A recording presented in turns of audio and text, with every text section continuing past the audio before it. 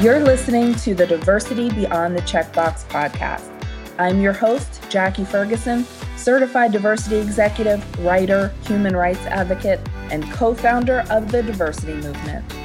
On this podcast, I'm talking to trailblazers, game changers, and glass ceiling breakers who share their inspiring stories, lessons learned, and insights on business, inclusion, and personal development.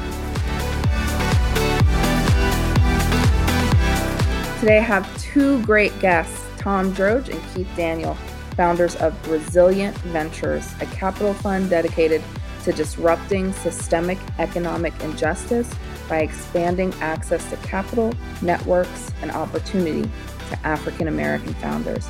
Keith and Tom, thank you so much for being here. Well, thank you, Jackie. Pleasure to be with you. Yeah, it's a pleasure to be here too. Thank you so much. Oh, thank you. I'd love to start by having each of you share just a bit about your background and how you came to know each other.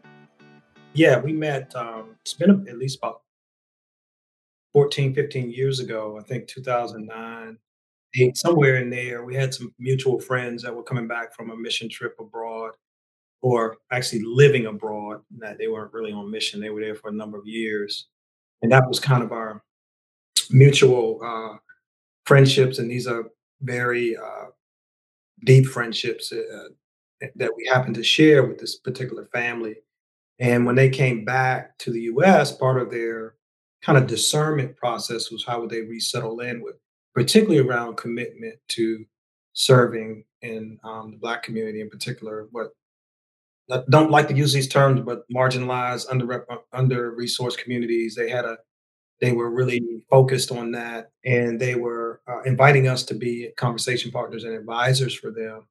And they were actually committed to asset-based community development, which is a philosophy and a research-based approach to addressing systemic and community-based issues. In fact, Michelle Obama is amongst kind of the pioneers of that approach. And so we gathered in my home for a few years with the couple. This couple actually read a book called The Disintegration of Black America, which was also a very eye-opening book looking historically over time at the kind of the gap between the majority of us and then the Oprah Winfrey's of the world, and just looking at that, and then also looking at immigrant communities, how they transition to the U.S. versus African American native born families, or captive born families, and then become native.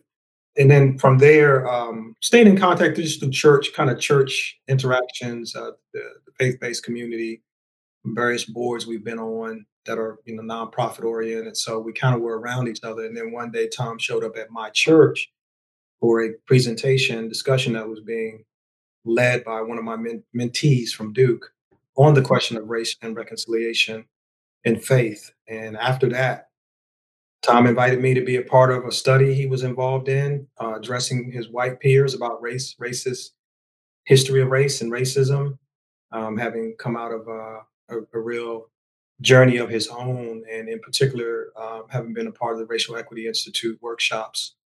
And we sort of combined our passion around liberation work, both for white folks as well as members of the Black community, Black and Brown community, still pursuing racial justice, and that led to us taking action by co-founding Resilient Ventures. Awesome. Tom, anything to add? And tell us a little about your background as well.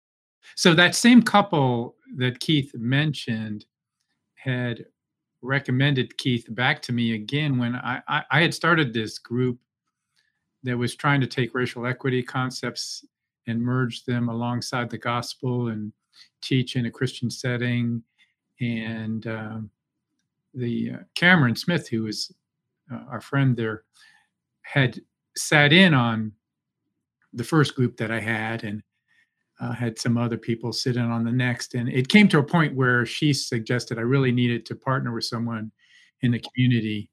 And she recommended Keith, and, brought back remembrances of our prior experience. And so, yeah, it was at that church that I was actually in dire straits. I had 3 weeks into this group of pastors at our church, and I was about to do the fourth session, which was where the gospel intersected with racial equity, and I really didn't have anything.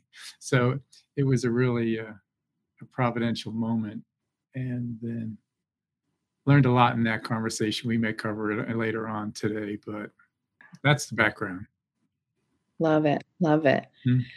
Now, let's talk a little bit about resilient ventures, and I talked about what that is, but let's actually get into the disparity in funding between Black entrepreneurs and white entrepreneurs.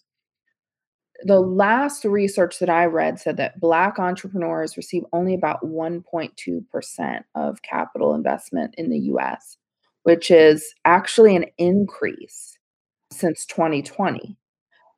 How does Resilient work to level that playing field? Well, we want to move the needle with just the funds that we can raise. But I would add that number is, I feel, pretty widely known. You know, it's between 1 and 2% as it's quoted. I also saw 1.7%. But what's less known, I think, is the underlying biases that are still prevalent. And that's the underside of that question that I think we're also really working to change. You still have, like, there's a Morgan Stanley survey came out just in October, said 70% of white investment decision makers in large pension funds, endowments, et cetera, still believe that prioritizing diversity in their investment management meant sacrificing returns, right? So that's when there's still a belief that investing in diversity will sacrifice returns. And then the other study by the Harvard Business School found that minority-owned firms either outperformed as well or outperformed their white-owned peers. So in terms of actually what we're doing, I think that's clear. Not enough money is getting to founders, Black founders. And we know that firsthand from Fund One, where we invested in the series stage kind of companies that had revenue, they'd done product market fit. They needed a small amount of money, like $250,000 to $500,000. It was still hard to raise that amount of money. But what we see is just going to move up the ladder. I mean, it's no different as you move up the funding spectrum.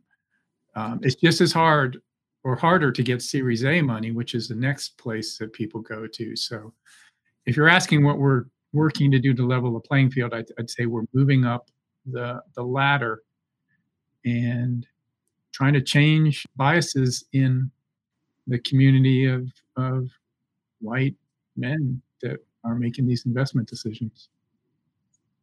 You know, that's such an important mission, right? In trying to create that equity. You know, if you think about the wealth gap specifically, Mhm. let's talk about some of the long-term effects of this wealth gap. And what do you say to those that, will say we all have access to the American dream if we work hard. We all have the same opportunity. How do you speak to that? Yeah, that's a question I think a lot about. And actually, I would commend that book that I mentioned earlier, Disintegration of Black America. It looks at that disparity, and there's also this. We talk about the myth of meritocracy, um, but it's a powerful myth, and it's kind of what has made America great, right? I mean, when Dr. King talked about the dream, it was that, yeah, though we were brought here as captives, there's this like aspiration that we can pursue happiness and quote be happy in America. The first phase of the movement began with the establishment of the foundation of our own dignity, despite all the systems that were overtly structured against us, right? So that was the first step. We had to know we had enough dignity to say, okay, I'm not going to accept the busing system as it is, right? I'd rather walk, right? Then we pursue the matter of equity and or equality as it relates to just to get jobs. So just to be interviewed, for example. But we knew then that power was not going to concede of any like moral goodwill. It was going to have to be demanded with all due intentionality. And so your eyes are open to what does segregation look like today. So we talk about the segregated lunch counter, right? Now we need to look at, okay, I can get my coffee now, but I still can't own this building. How many of us cannot own the property, can't own so you go up. And so it can seem very daunting when for generations. That's why we have to we have to think, okay, the work I'm doing now, I might not see the fruit today, but if I keep at it in 30 years from now, maybe there is a possibility that it will be more VCs of color that are successful in creating wealth that doesn't just leave the community as well. So yeah, it's a very, it's that whole iceberg thing. You got what you can kind of see on the surface, and then you start to parse out all this other systemic toxicity that puts some pressure on all of us to do successfully. I mean, the answer is the American dream is a myth. And it's not, and it's worse than you would think, in the sense that it's not like people failed to qualify for opportunities that were presented, but it's actually more like they were purposely disinherited. And, 4 quick examples, slavery was chosen over indentured servanthood. So African Americans did not get the freedmen's wages like white indentured servants did. The voting was a right that was given and then taken away. Redlining prevented African Americans from benefiting from wealth gains and home ownership, and even something like a good Supreme Court ruling like Brown v. Board of Education that resulted in integration of schools. When you look at what actually went on, all the Black teachers and principals were fired. The Black school boards, which existed, were disintegrated, and all the power moved to these joined school district systems. So you lose power and influence on your own children's future. So it's a myth, and it's worse than you actually think. Fortunately, there are more and more white people waking up to this. So Yeah, and it's interesting because you're not taught any of this in school, right? And so having to discover this on your own through conversations, through research, is something that a lot of people don't take upon or haven't taken upon themselves until recently to do. But if you understand the history of how our systems are set up in this country, it is, really eye-opening. mhm. And, we understand, right, that disparity in access to capital, but let's dig into why access to networks is equally important.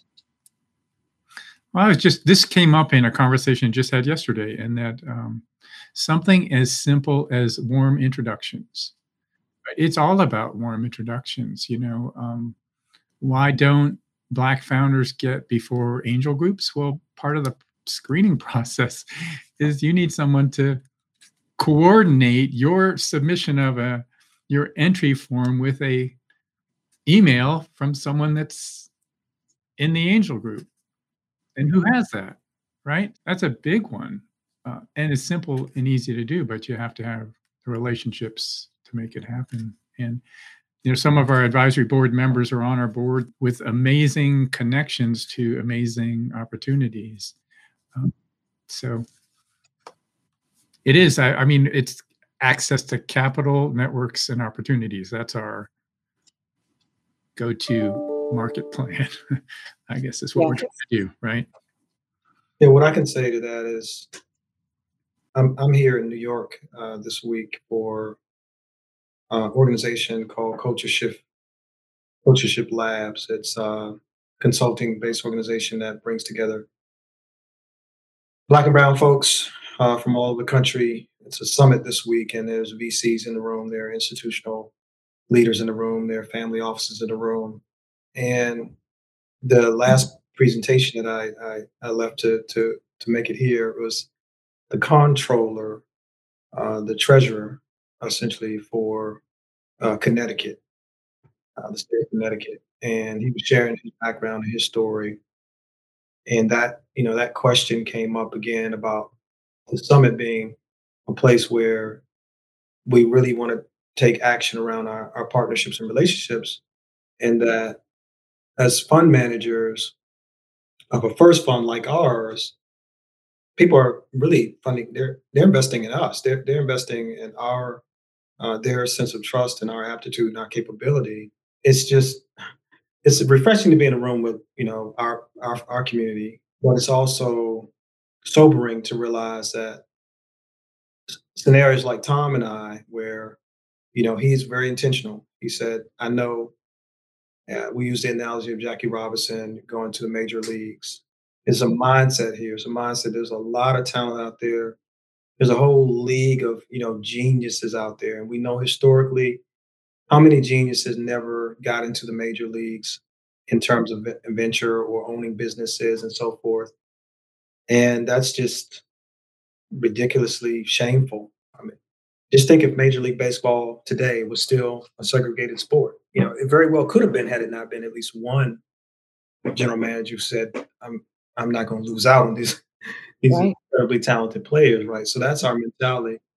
And it's a delicate dance. I'm at the stage of my career where I'm not really looking to network anymore. Honestly, yeah, I'm glad Tom has a lot of energy. He works the room, interacts, and that's important. I do that. I do it more on a intentional level, but or less mass level, and some of that's temperament stuff. But the reality is, when people introduce you, like Tom said, and they say, "Hey, you don't want to miss these guys. Come over here and check this athlete out over here." I know what that feels like. Sticking with the sports analogy, having played college football and been not heavily recruited, but one day, my dream coach comes to the school because my coach actually called the school and said, "Hey, we got a young man down here. He's 145 pounds soaking wet, but he you don't want to miss out. You should talk to him." And if that doesn't happen, my dream doesn't come true. So that energizes me as well. Hmm. So that's a very critical question. Definitely, definitely. And that's one of the things that we as Black people in general, haven't had the opportunity to access are those networks. And so now that, we're so many of us have wanted to start business or do start businesses, but don't have the access to those introductions that make the access to capital, access to opportunities easier. And that's something that, just historically we just haven't had access to as a whole, right? So that's so important, so important. If I could, can I paint another a stroke on here, Yeah, of Jackie? Because course. kind of teed it up. So, you know, part of the weariness of being Black in America is these decisions we might have to make every day, right? That are sort of what I call borderline. Am I selling out or am I all in my community? So, like, I use a choice. If I do, I choose an HBCU or do I choose a white university and pursue that path of, expanding my horizons by attending these, the elite Ivies, and that's not a simple equation because, again, we learned how to make it on our own. We fought injustice and created our communities, then they were burned down or they were destroyed by some other quote economic issue, right? So I think part of the labor pains that still is reality is on the question of networking. You know, I I'm not, and depending on where you are in your career, if you're starting a business, it's a grind. And so your readiness to walk into certain rooms, and once you get there, you're the only one, or you're presenting, in front of a group of mostly wealthy white folks, and trying to overcome the psychology of what, how they're viewing you, and it's just so labor intensive. So for us, part of the our aspiration is our team is diverse, right? It's not uh, we've been intentional about that. So a woman walks in the room, she's going to see a white woman, she's going to see a woman of color, she's going to see other forms of diverse group, and I think that's kind of that vision that we see. Not to say that an all black firm or an all white firm is not worthy of its commitments to venture investing. But I think that's part of we know what the optic looks like. It has a both and to it. Okay, got a black guy with a white guy. The white guy's probably the wealthy one, and his privileges is sort of a current for the for the black guy, and then they look below the surface and they say, no, these guys are, you know, equal stories of like success and hard work, and but they're not ashamed to say, look, we know how historically access has only been made possible because a white person in power has on some level conceded or said, I'm going to be intentional in sharing it, right? And not like, oh, I'm gonna help a black guy out. Not to some of them do, but I'm saying the ideology behind us is not about, oh, I'm gonna help some black people out. I'm gonna be charitable. That it's again another level of mindset around that. So sorry, I'm kind of No, that's so important, Keith. And it's just true. There are some doors that are harder for us to open, that we need those allies, those people who are intentionally working with us and alongside us to be able to open. And that's just a fact. So let's talk a little about Resilient. What types of companies does Resilient invest in? And is there a success story that you'd like to share? I will start with that.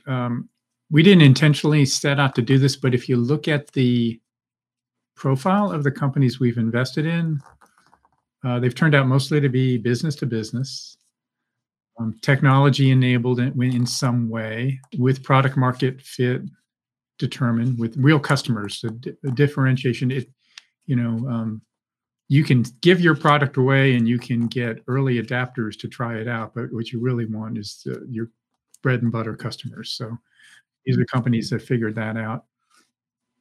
And surprisingly or not surprisingly, either way you want to look at it, most of the companies had over 6 years of being in business. So typically, these companies, we'd invest in them in 2020, and they're like 2014, I think, is the most common founding date for these companies. So compared to, I think, in general, white entrepreneurs, these companies have been at it longer and have had a harder time getting capital. But on the other hand, they've done a lot more with less over all the times. And also, I would say revenues. Several of the companies already had 2 million in revenue and still finding hard to raise capital. So I think we have 9 success stories right now out of 11. So it's hard to pick. But Circle In right here in Apex is a company that we found early on. They have a study group software for institutions of higher education that uses peer-to-peer learning. We all had study groups in college, right? So you put That's that on. right. So I think they have a great product, and they've signed an incredible number of institutions of higher education, and that they've actually made a serious penetration into the market, and that's the one I would talk about. Love it. Keith, anything to add? yeah. So I mentioned we did make a commitment to a Main Street company, and happened to be a restaurant cafe, a uniquely locally branded cafe by the name of BU. They started at the time we invested. They had 2 locations. They now are about to open a 6th location. And they managed that through the pandemic. And the way Dorian Bolden, the CEO, did it was, to me, just exceptional resilience. He found a way to tap into the need that needed to be addressed, both in terms of access to food for our school children. He coalesced with some other cafe shop restaurant owners to address some of the food insecurity concerns, and then developed out his ready to eat meal packages, catering, upgraded his operation systems, and continued to leverage the capital that was out there, both in terms of the government relief and various grants and support from other partners. Didn't have to tap into our investment that far as well. So, and on and on. He grew his team. I mean, they dropped down at one point. They were maybe 12 or 13 employees. They're up to like 80 employees now.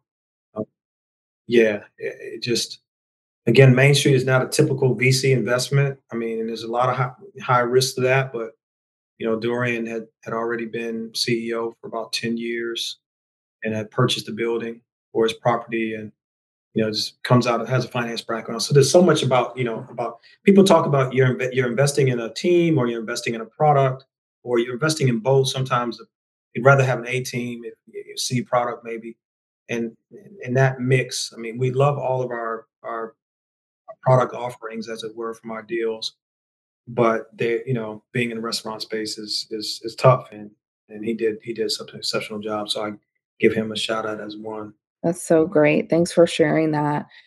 Now, what advice would you two give to an aspiring entrepreneur who's looking to launch a business? How do they get started? What are the things that they need to know as they get started? Well, I'll just say, for me, I mean, the story of my life has been, and I'm really experiencing it today in the recent passing of my father, is how important it is. And having said that, it's going to be weird. I'm going to now mention Coach K, and that's going to offend probably certain number of your listeners, but because of so much of my career has been at Duke University, and I did go on to play football there and win a championship, championship teams. I'm just often, I feel sometimes overwhelmed by the kind of people I have around me, just geniuses. Being in Durham as well, the legacy city. I mean, relationships are key. So I think one of the things I reflect about Black experience again in America is, if you don't have an entrepreneur in your family, for example, or you don't have someone who can help you kind of visualize the work that goes into it and what it needs, and that's part of the struggle. It's like, because you need people coaching you, you need people who can find, hey, I need a finance guy, I need a operations, and I can't spend years find I got it's almost like I wish you had a ready-made kit of the right talent and maximizing my own gifts, because you do have to wear a lot of hats, for one, but you don't have to keep them on, endlessly.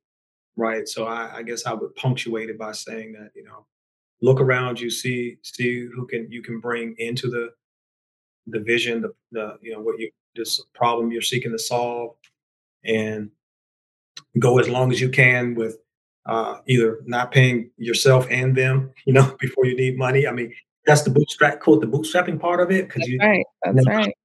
hustle, that there needs to be a fire that happens from that, but it can't be solo. We don't invest in solopreneurs. It's all about teams, and Yeah. so I'll stop there. I would just add on to that. You can find that team before you start your company, right? A lot of VCs like to see a team coming out of some other entity. They look for not just one founder coming out of some place, but a founder that already has relationships with a group of people that go out of a company and form their own. Learn how to sell. I mean, everybody, a founder has to be able to sell. And you can moonlight and get work for another company for 5-7 years. I really don't understand how someone can go to study entrepreneurship in college and then go out, exit from college and start a business. But we've gotten to that point where it's like a major in college. Right. But there are so many skills that need to be developed in order to do that successfully, between, right, that turning that castle and having your first really successful business. Such great advice. So, what's the question that you ask in your due diligence that trips up most founders? What a question. Like, I don't think Keith, we don't purposely try to trip people up, do we? But I will tell you, as a general rule, what almost all founders do is they spend way too much on their product. I mean, they'll have 10 slides on their product. They'll use up 15 of their 20 minutes telling you about it, and got to stop doing that. There are other questions that need to be covered, like exits and how they sell and market and their team and all those kinds of things. So your deck needs to be balanced, right? I mean, there's 10 things you got to address. So don't spend 70% of your time on product. I'll just give you kind of a known pet peeve And it's got a twist to it too. So a lot of times a founder will say, if we can just, they'll say it's $1 billion market, and then they'll say, if I can get 1% of the market, we're in. And how hard is it to get 1%? Well, it's really, really hard to get 1%. Really, really hard. And then ironically, even when you get 1%, it flips on you and it gets turned the other way, because say you do get 1% of a market and you have $1 million in revenue, then the VC is going to apply the math and say, well, that's just $100 million business. So now you're in too small. Just don't even go there with the 1%. It's not going to help you in your presentation. Makes you look kind of a rookie, amateur, and it won't help you even if you get it. So, Tom, that's good advice. Keith, what would you add? The baseline is always, how are you going to make money, right? I feel like maybe 50%, maybe 30% of entrepreneurs kind of really know, this is our secret sauce, and this is why people are going to pull this off the shelf against all the 100 other options that they have for their desire or need, right? So thinking just really critically, this is why it's priced this way. Here's our operations cost, cost of goods sold. I mean, the numbers part of it. And I'm saying that, and I'm not, when it comes to Tom and us, work, and we have our accountants and CPAs supporting us, but I'm realizing, man, if I were to be on that side, I'd be spending a lot of, really focusing when I tell people, hey, you don't want to miss this. And the numbers line up. And part of that too is it goes back to the valuation question. That's another thing that was a learning curve for me. I think, particularly in our community, the value we associate with our product or service does not fit the same context of oftentimes how the market sees it, because there's actually the market is racist too, because it's like it doesn't account for the historical barriers and things that we've overcome that have registered for us as to why you should pay me more or you should put in more, right? And that's something Tom and I we've had some back and forth on, like, no, it's a straightforward equation. You can't say you can't say because you bought your building or you bootstrapped that it's somehow because the market ain't saying that. This is what the market's saying about what you're entering. So yeah, just being as clear and as ready to walk away from also certain investors, not take necessarily every dollar, uh, just because people throwing at you, because again, those that can come with some cost too. Mm, absolutely. So I would be remiss if I didn't ask about the link between DEI and church. So let's talk about that just for a second, because that's a conversation that many of us have had, that think they should be separate, right? That there's not a correlation between diversity, equity, inclusion, and church. Can you speak to that just a little bit, and what are your thoughts on that? I mean, part of the challenge for me, and I'm at the stage of my career that I'm very kind of secure in my identity, right? Yeah. Mhm. That being said, my professional life, the second half of my professional life was primarily and is still very much lodged in theological work. And one of Dr. King's quotes that stood out for me years ago, that like I was like, oh, that's why that quote so stood out to me, is that he said that philanthropy is necessary, but it must not cause the philanthropist to overlook or to ignore the economic injustices that makes philanthropy necessary, right? And what people don't sometimes, I teach a course on, I'm a teaching assistant at the Divinity School, course on King. We talk about this vision of humanity that also addresses the needs of a community of people, right? And that came from a theologian, a traditional church pastor, right? Who did not see himself or go to school to become the voice, the leader of the march towards freedom.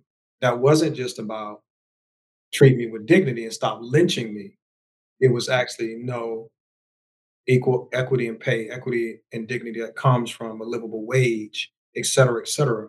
So for me, there's not a separation because I mean, again, I started out by saying my age. I was born in '68.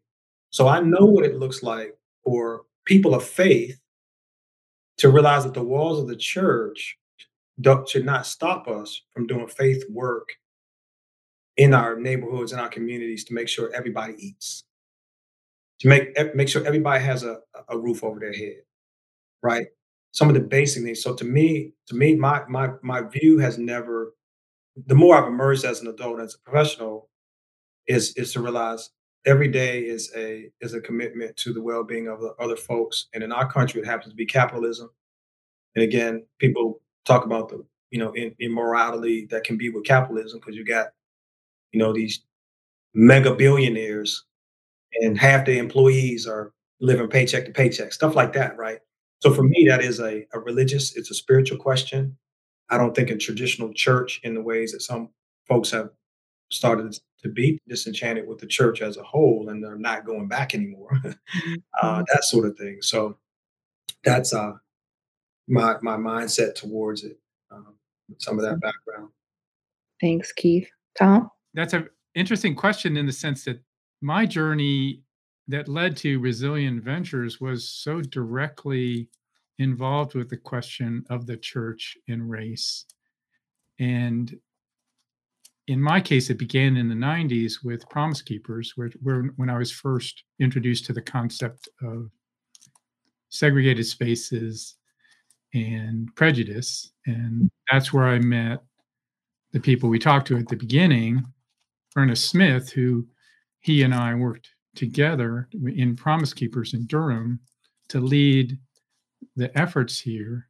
And he took it on his own initiative to walk me through, what it was like to be stopped by the police and what it's like to be Black in America, and mentored me. But then shortly after the Promise Keepers movement, where one of the promises of a Promise Keeper was to engage in racial reconciliation. Almost as fast as it came on the scene, it disappeared with kind of the next men's movement, which was kind of this wild at heart movement. So for a while, Christian men were engaged in this idea of keeping our promises. And then it suddenly, we adopted there was the banging on drums movement around that time. And so all of a sudden, Christian men just went off onto another tangent.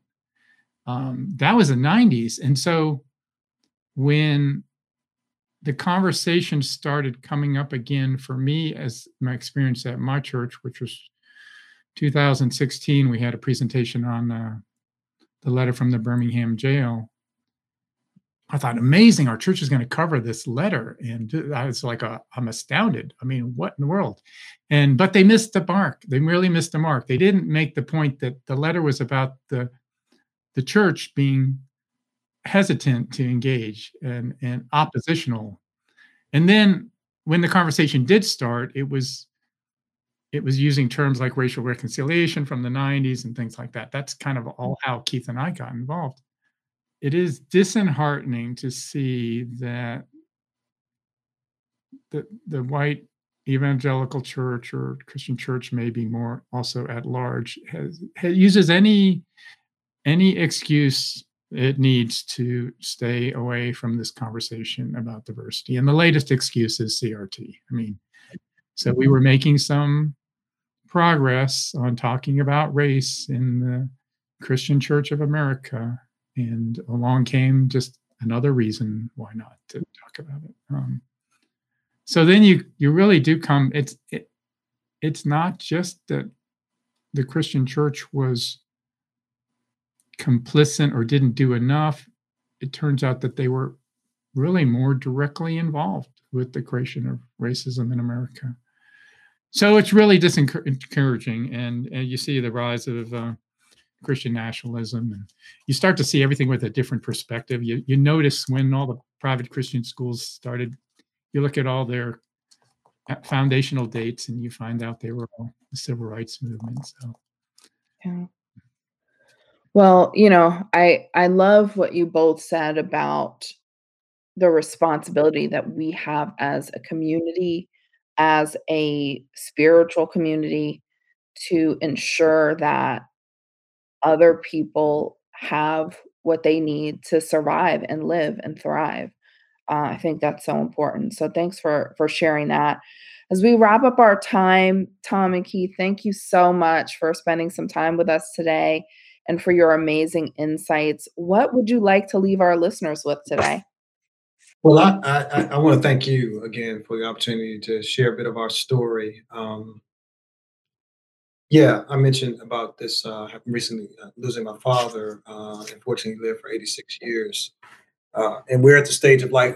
Tom might not have picked it up, but he mentioned about most productive. Some research says your most productive years are when you're in your 60s. I'm not quite there yet, but as far as our listeners concerned, uh, yeah, life is fleeting. We know we're living in some perilous times. Take good care of yourself, good care of your health. Hold those close around you, as close, and tell folks you love them. Tell folks you appreciate them. I'm grateful I had so many wonderful memories about my dad. It's made the loss less grieving, but grieving nonetheless. So yeah, live your passion, and let your passions be known to those around you, even if it seems somewhat outlandish. That's it for me. Well, I'll just add, I'm going to also add my appreciation to you, Jackie, and to the diversity movement. I was just on the call today with someone from Atlanta who had amazing experiences with your founder, Donald, as well, and had nothing but good things to say about you. I would leave it with, get on the bus with this journey. If not with us, someone else. Diversity is a lot more than just as a business model, right? Diversity is a lot more than just reaching markets better. You will miss out on innovation.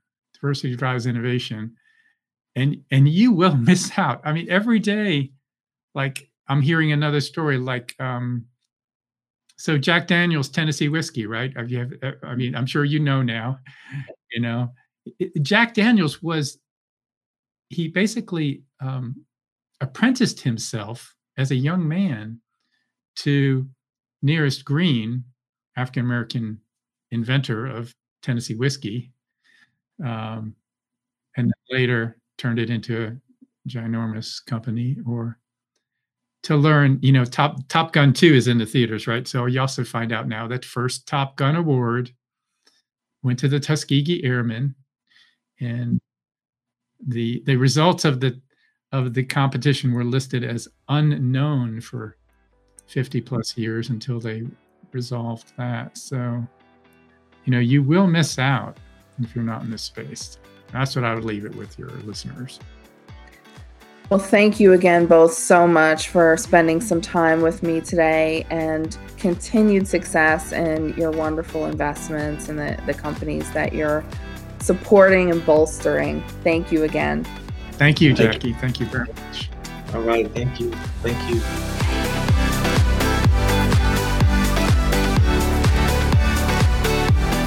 Thanks for joining me for this episode. Please take a moment to subscribe and review this podcast, and share this episode with a friend. Become a part of our community on LinkedIn, Instagram, and Twitter. This show was edited and produced by Earfluence. I'm Jackie Ferguson. Join us for our next episode of Diversity Beyond the Checkbox. Take care of yourself and each other.